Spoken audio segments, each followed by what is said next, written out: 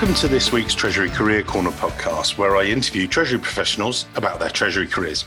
Each and every week, I talk to Treasurers about how they built their careers, where they are now, and where they see both themselves and the Treasury profession going to next. In this week's show, delighted to be joined by Michael Bradley, the former Assistant Treasurer and Executive Director for Foreign Exchange and Investments at Celgene.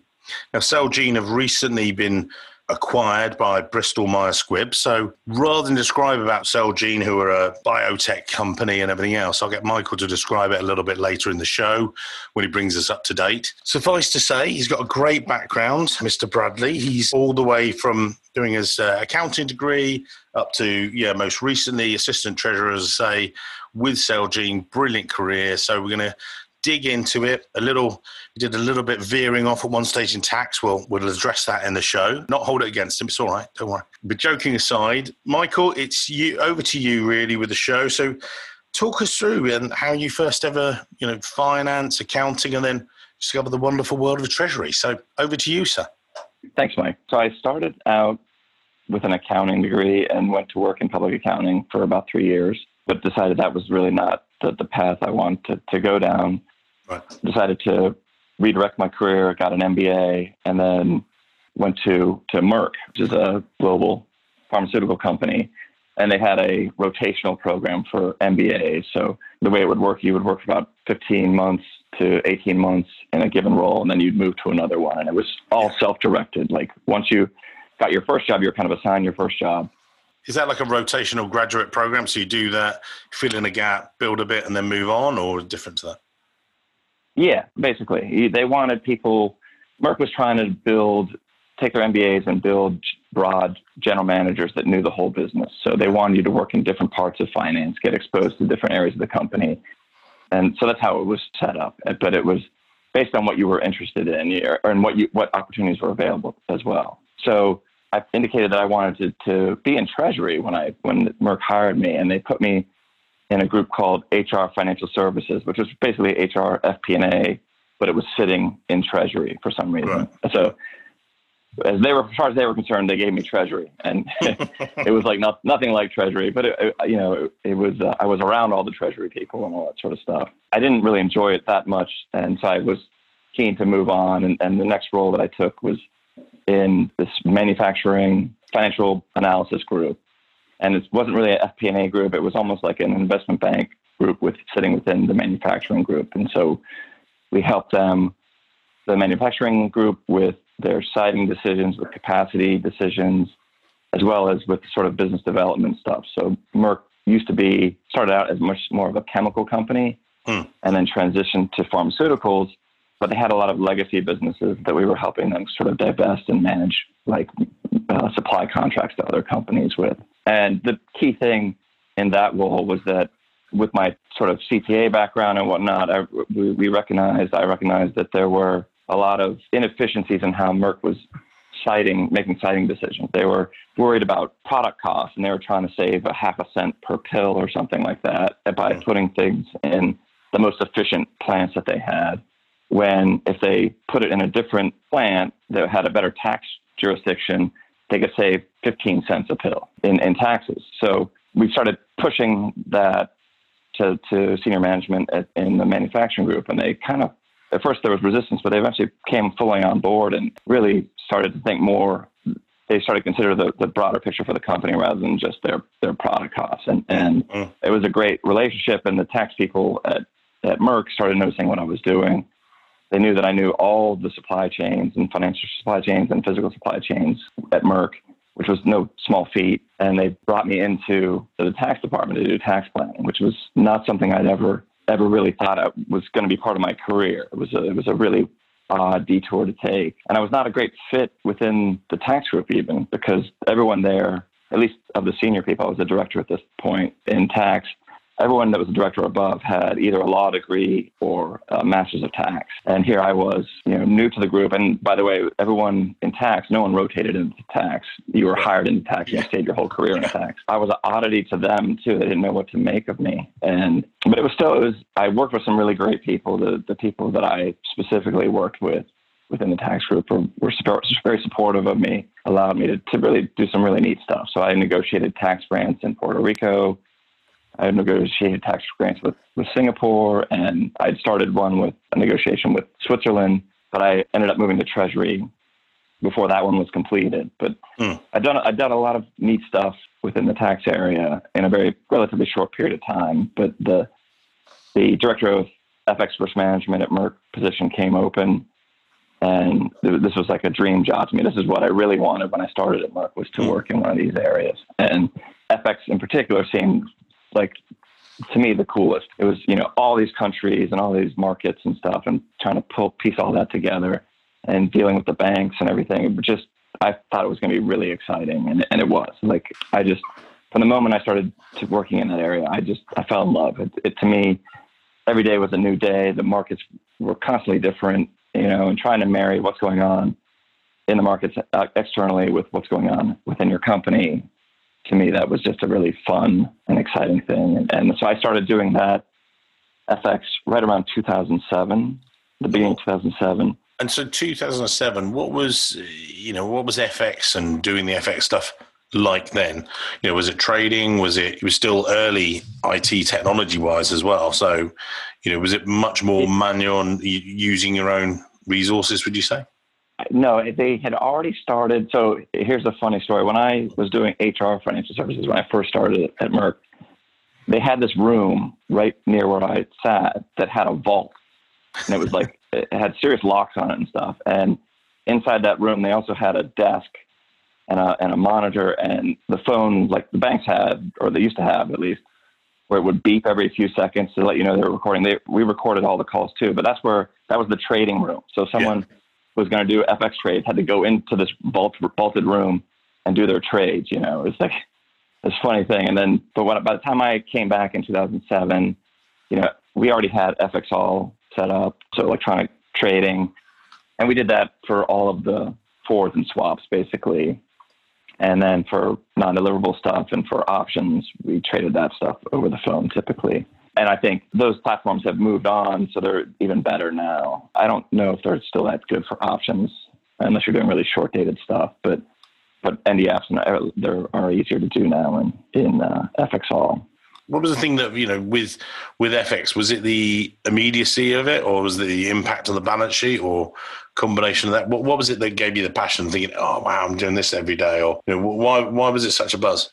It was totally new to me. And Merck had like a really robust program, I would say. So the CFO at the time that I took on the role, so here's the interesting thing. The CFO, when I took on the role, was Judy Lewin. She had set up basically all of finance and the way she wanted it, particularly Treasury. She kind of came up through Treasury, and she had done the FX risk management early in her career. And she wrote an article in the Applied Journal of Finance about Merck's FX hedging program. And it turned out when I talked to people at other companies, particularly pharma companies, they're like, oh, I've read that article by Judy Lewin. And this was like 15 years before I started doing FX, but people were still reading it and using it as a blueprint for how to set up their program. So the CFO had my job. The treasurer at the time had my job, and the AT that I reported to had my job. So I knew nothing about FX. So it was no pressure. It was a very challenging environment to step into. Like, everyone knew more than I did about what I was doing, but I really just threw myself into it and learned how Merck did everything, which is it's a fantastic setup, the way they thought about risk and manage risk. And having the sort of that article, which I did read, was one of the first things they gave me when I started in that role. It kind of helped. It's a great article. It helps you understand as a treasury professional how to think about risk to the company rather than just broadly what's going on in the market, how it's affecting the company. Well, what we'll do how to is mitigate that. Well, what we'll do is we'll try and find a link to that and put that in the show notes afterwards as well. And you say about how, from the sounds of it, how leading edge, if you like, or certainly based on that article and other things. But, how did, Merck and foreign exchange at Merck sort of stack up in the markets in comparison to some of your competitors? Sometimes when I've spoken, we've worked with Nike in the past, and they, one of the top houses, look at FX, and they drill down with their FX, go right down into the supplier chain and things like that. And that's without talking too much, because we can't explain too much on the air because some of it's private. But more than that, they are one of the leading groups. Sounds like Merck were the same at that time as well. Would that be the case? Yeah, I would say so. We were also big, so we traded at large volumes, and the banks were always asking us to come and talk, be on panels and talk at things and whatnot. And they were also frequently asking us to talk to other companies about how we think about mitigating FX risk and how we manage things. And one of the companies that called us was Celgene, which I later went to, and they were setting up their program. And I talked to, at that time, Sandra Ramos-Alves, who's now AT at Bristol Myers, and walked her through what we did and everything. And so we were, I think, considered to be pretty influential. And it was good. That actually helped me explain, when I was explaining to other companies what we did, it kind of reinforces your understanding of things. Make sure that you really understand and you can explain it in a easy way to someone else. I think that helped me in my sort of development. And what's your ethos around FX? Is it just mitigate all the risk and lay it off and that's it? Or overall, what's your attitude to FX? I mean, just before, because these were the early days when you were at Merck, we're talking, again, for the listeners, this was 2007 to 2014. Then you made the move 2014 to Celgene. We'll come on to that. But you were being coached by people. What was it? Mitigate the risk, get rid of it all? Or what was the sort of overriding thoughts around FX at the time? I'll probably go off on a small tangent because this is like a year and a half before the Lehman crisis. But the way we thought about things was we had a multi-year layering strategy for cash flow risk management. And we did not hedge everything. We hedged a high percentage of the major exposures. And the idea was not to eliminate all FX risk, but to sort of mute it and spread it out over a period of time and allow the companies to transition. If you go through a cycle of dollar strengthening, you're delaying that so the business has time to adjust. You're never going to fully eliminate it. Although we did use options primarily as our hedging instrument. So it was kind of interesting. We looked at the history way before I even started, up through 2012 or something. I remember looking at this, and we were basically break even on the options. But what happened was, in the years where you didn't need a payout, FX was moving in your favor, and in the dollar strengthening years, we were making a lot of money on the options. But you added up all those years, it was like a net zero. So that tells me that options are efficiently priced. And then, as you say, you were in there for 7 years. Doing well, and then you made a move on. What happened? Well, so Merck was going through some lean years in that period. I had wanted to become an assistant treasurer. That was what I wanted at Merck, really. And they were just going through rounds and rounds of layoffs. And then they did a merger with Schering-Plough, and then there were more layoffs and all sort of stuff. It was a really difficult environment to get promoted in. And even though I was doing really well doing FX there, and they were, the management was very encouraging to me, that it just seemed like the opportunities wasn't there. And so I had decided I needed to look externally, and Celgene came calling. And so I took the move and don't regret it at all. The only regret I have is that maybe I should have moved earlier. 7 years was a long time, but I really enjoyed the people I was working with, the stuff I was doing at Merck. So I wasn't like I was unhappy. I just felt like I was ready to do more, And then again, so Merck, we'll talk about that. Well, we've talked about that, but explain maybe for the listeners. You and I know what Celgene are about, but again, some listeners will know. Some number of people, who are they? So maybe because then that'll then trickle down into the FX and investment management that you were then doing in that new role. Sure. So Celgene was a global biotech focused on new medicines for conditions that had unmet needs, like really life-threatening diseases, things like multiple myeloma and other sort of blood cancers primarily. But they also had branched off into inflammation and immunology. So they were also doing stuff for psoriasis, psoriatic arthritis, irritable bowel syndrome, and stuff like that. But most of their revenue was coming from sort of hematology, oncology products. And in my first week or so at Celgene, they just finished a quarterly or annual report release.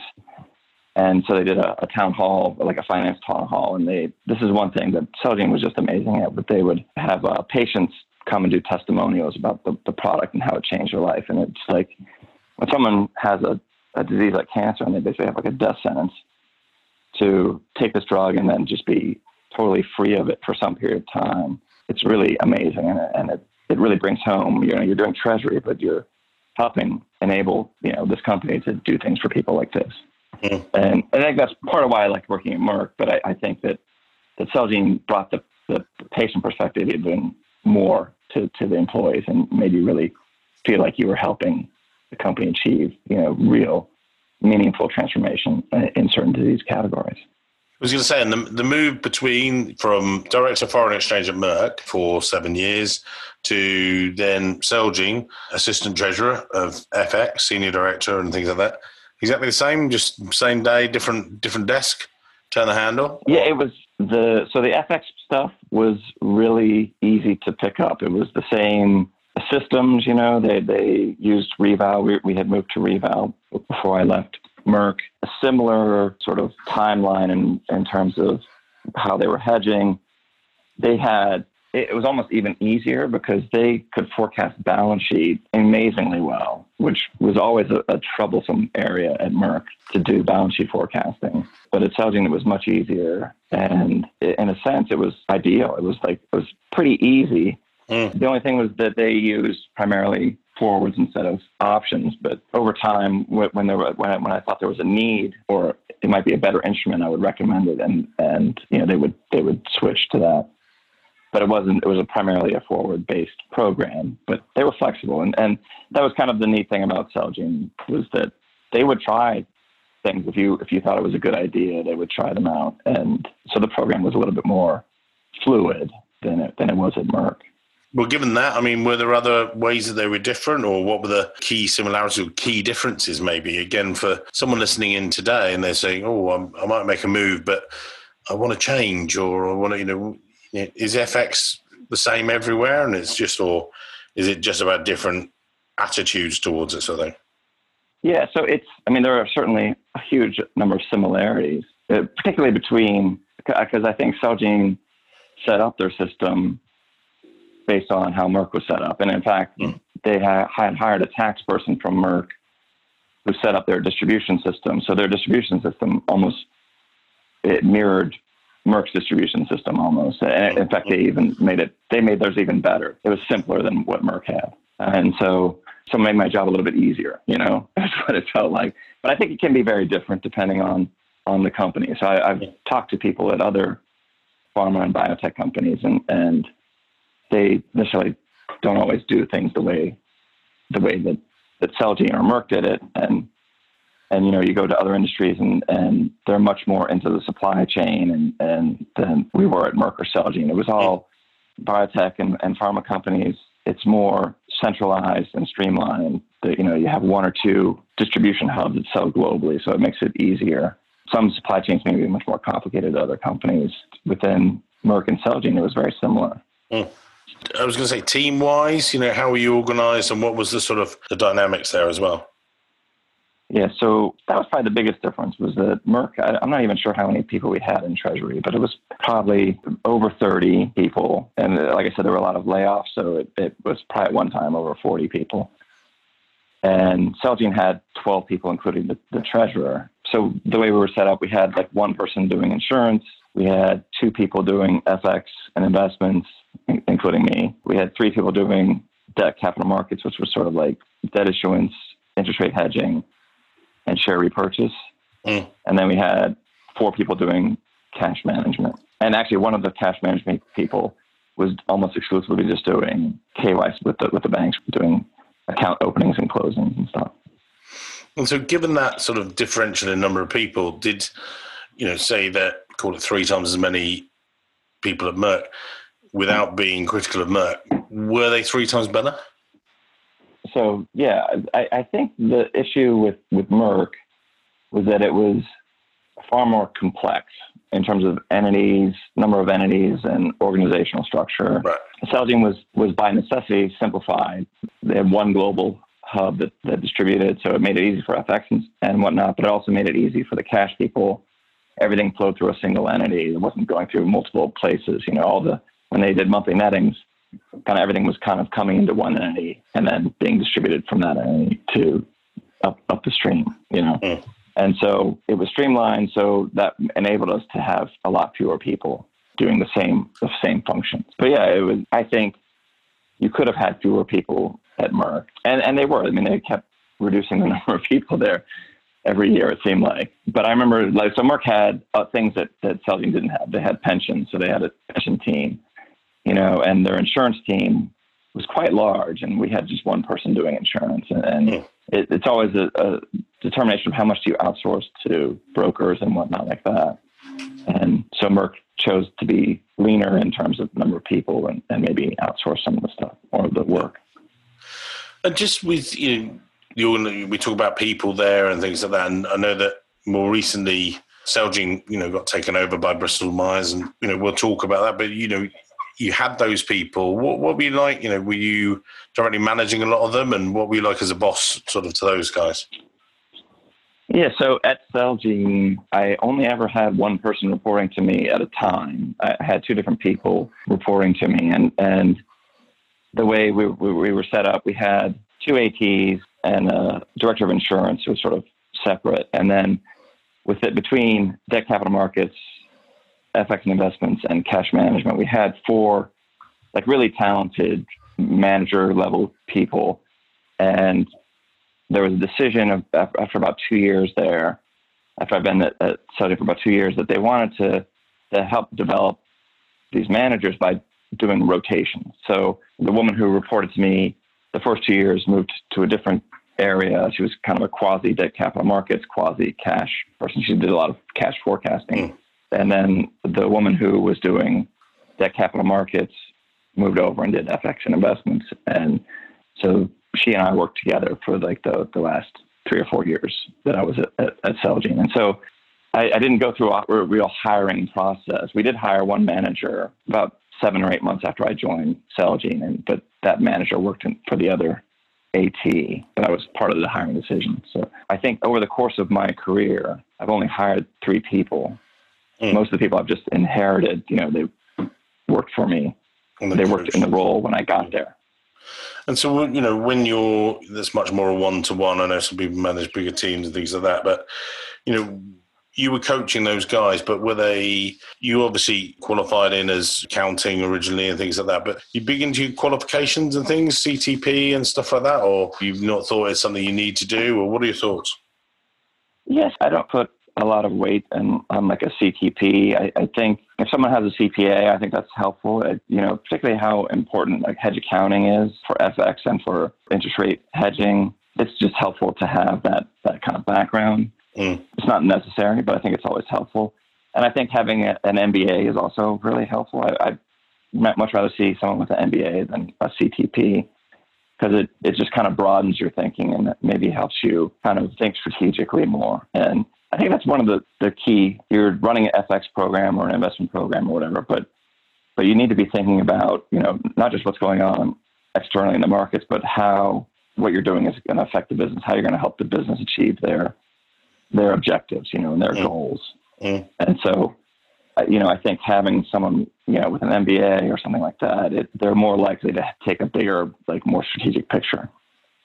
Business aspect rather than maybe more focusing on treasury, although I know that you can do CTP and it really develops your treasury skills. But as you say, you've got breadth of experience anyway, so that, that's a key thing. One of the things with yourself, obviously you've got this strength of FX and everything else, and you work within these global multinational groups and things like that. You've seen treasury develop over the years. Where do you see it going more recently? We've seen automation, and I was interviewed last week with the Association of Treasurers, and it was like, don't worry, robots aren't going to take your jobs. They just replace the mundane and routine and get rid of that. But, upskills the level of treasury, so to 60, it might get rid of 260K people and bring in 180K person, whatever that might be, to really interpret the information and do that.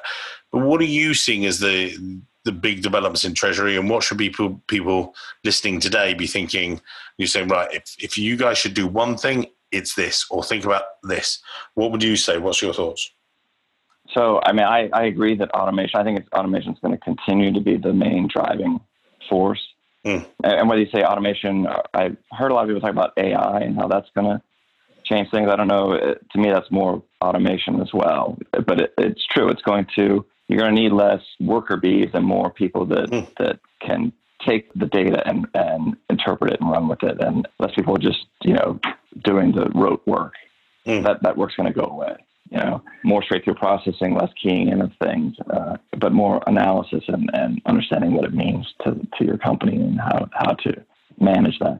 So to me, that's the biggest trend. One of the things that I thought was interesting is that since I was at Merck and then at Celgene, I was a member of the NOI group. And I heard a lot of companies talk about that one of the things they were looking for in new employees was coding experience. And this is mostly like tech companies that were members of the NOI group. And I had never given this much thought, but they were saying how they wanted employees that could write algorithms and do some coding to help streamline some of their operations that they were doing. And to me, I thought it was interesting, but I felt like that's really the job of your vendors to do that sort of stuff. It's not really where I would necessarily want to direct my resources, but it might be the direction that we're going, and we might just be a late adopter or something like that. I think that's interesting, but I think it's really more the automation is going to eliminate the mundane task and make the group a much more of an analytical group than it has been historically. That's the first time ever I've had someone actually say, it'd be good to have someone with some programming experience. What I mean by that is, and just to qualify a little bit, people want people that are technically strong. So you'll be technically strong in Treasury. You may be able to program in macros on Excel, or, that level of analytical, not quantitative skill, but maybe, that you're able to utilize that. I had Todd Yoder on this show weeks ago where, he was up on stage at Eurofinance writing in code because he wanted to understand it. Severin Leblenek from Honeywell, she can write, so she can program robots because she wanted to understand what these guys were going on about the other side of the table. Now, those guys are technically very strong, but their backbone of their experience is Treasury. Isn't necessarily, can they code? Can they do that? Now, I would say I'm surprised, but that's the first time I've heard it sort of voiced out that people are saying, "Oh, I want guys that are up to code." It's not something I've ever seen on a job description. I've got guys that are that level, but they tend to be going more into the system side of things rather than more general corporate treasury. I don't know. It sounds like that might be changing from the sounds of it. It could be, yeah. Like I said, I heard it from more than one tech company. I can't remember if it was an investment or a FX group that we were meeting at, but I thought that was really interesting. It kind of alarmed me. We don't have any of that. We're hitting the coding books. That's it. You have to learn in COBOL quick. And where do you see yourself, where do you see Treasury developing itself? We got that sort of, we've talked about the more technical aspects there, but, have you seen more things with the CFO coming to you with different questions that they asked you 10, 15 years ago, or is it exactly the same? Or what's been the development, you would say?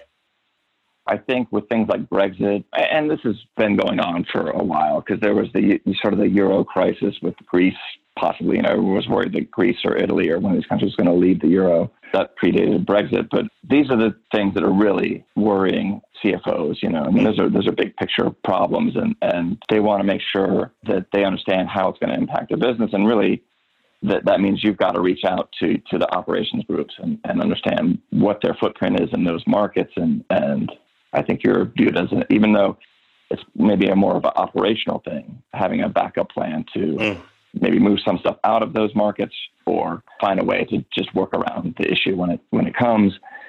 You're the advisor to the CFO or to the, if you're an assistant treasurer, to the assistant treasurer on how to handle that sort of thing. Well, I just think that these sort of big global flare-ups are not going to go away. They're going to continue to happen, I think. So it's funny because when I first started, everything in FX was based on interest rates differentials between markets and stuff. And then we got down to close to zero or negative rates. And now everything is political changes, in different countries. That's what really moves the FX rates and stuff. So it's interesting. It's a very interesting cycle to be going through right now. It seems like you have to be more of a semi-economist as much as an FX lead, if that's the right way. Yeah. Yeah, I think so. So as we approach the end of today's show, and, we sort of brought ourselves up to date, and those guys listening, as we said earlier, that Celgene was actually brought out by Bristol Myers. So Michael is out there and we're looking for roles for Michael. So this is a living, breathing advert for you and your background, which is fantastic. But, in personal terms, and we'll put in your LinkedIn profile in the show notes so people can connect to you and everything else, what would you say are sort of some of the tips? If someone, a junior member of staff or someone were to ask you, say, sitting having a beer at a conference, and they say, looking back at your background, I really like it, and I'd love to follow in your footsteps. What sort of advice would you give to those guys, or what are the key 2 or 3 things that they should be focusing on to be successful in your eyes, or to sort of follow on, sort of thing? Yeah, I think if you're a junior, I think getting sort of financial modeling skills, really honing those is a positive, and really understanding sensitivities and how different inputs affect your outcome. Like that's when I do interview people, and I said I've only hired like 3 people, but when I do interview people, I ask them, tell me about a financial model, a complex financial model that you developed, and I want to understand how they thought through it and what were the inputs. Did they run sensitivities? What was the outcome most sensitive to, and how did you then think about, managing that, or how much could you control that single input? That I'm trying to get to, 1, their ability to model stuff, and 2, how to think through complexity, and so to me, that's always important. And I think it's a great skill to have in treasury in general. I think as you're working your way up, take note of who you work for and their management style. Do you think they're a good manager or a bad manager? Because you can learn from both.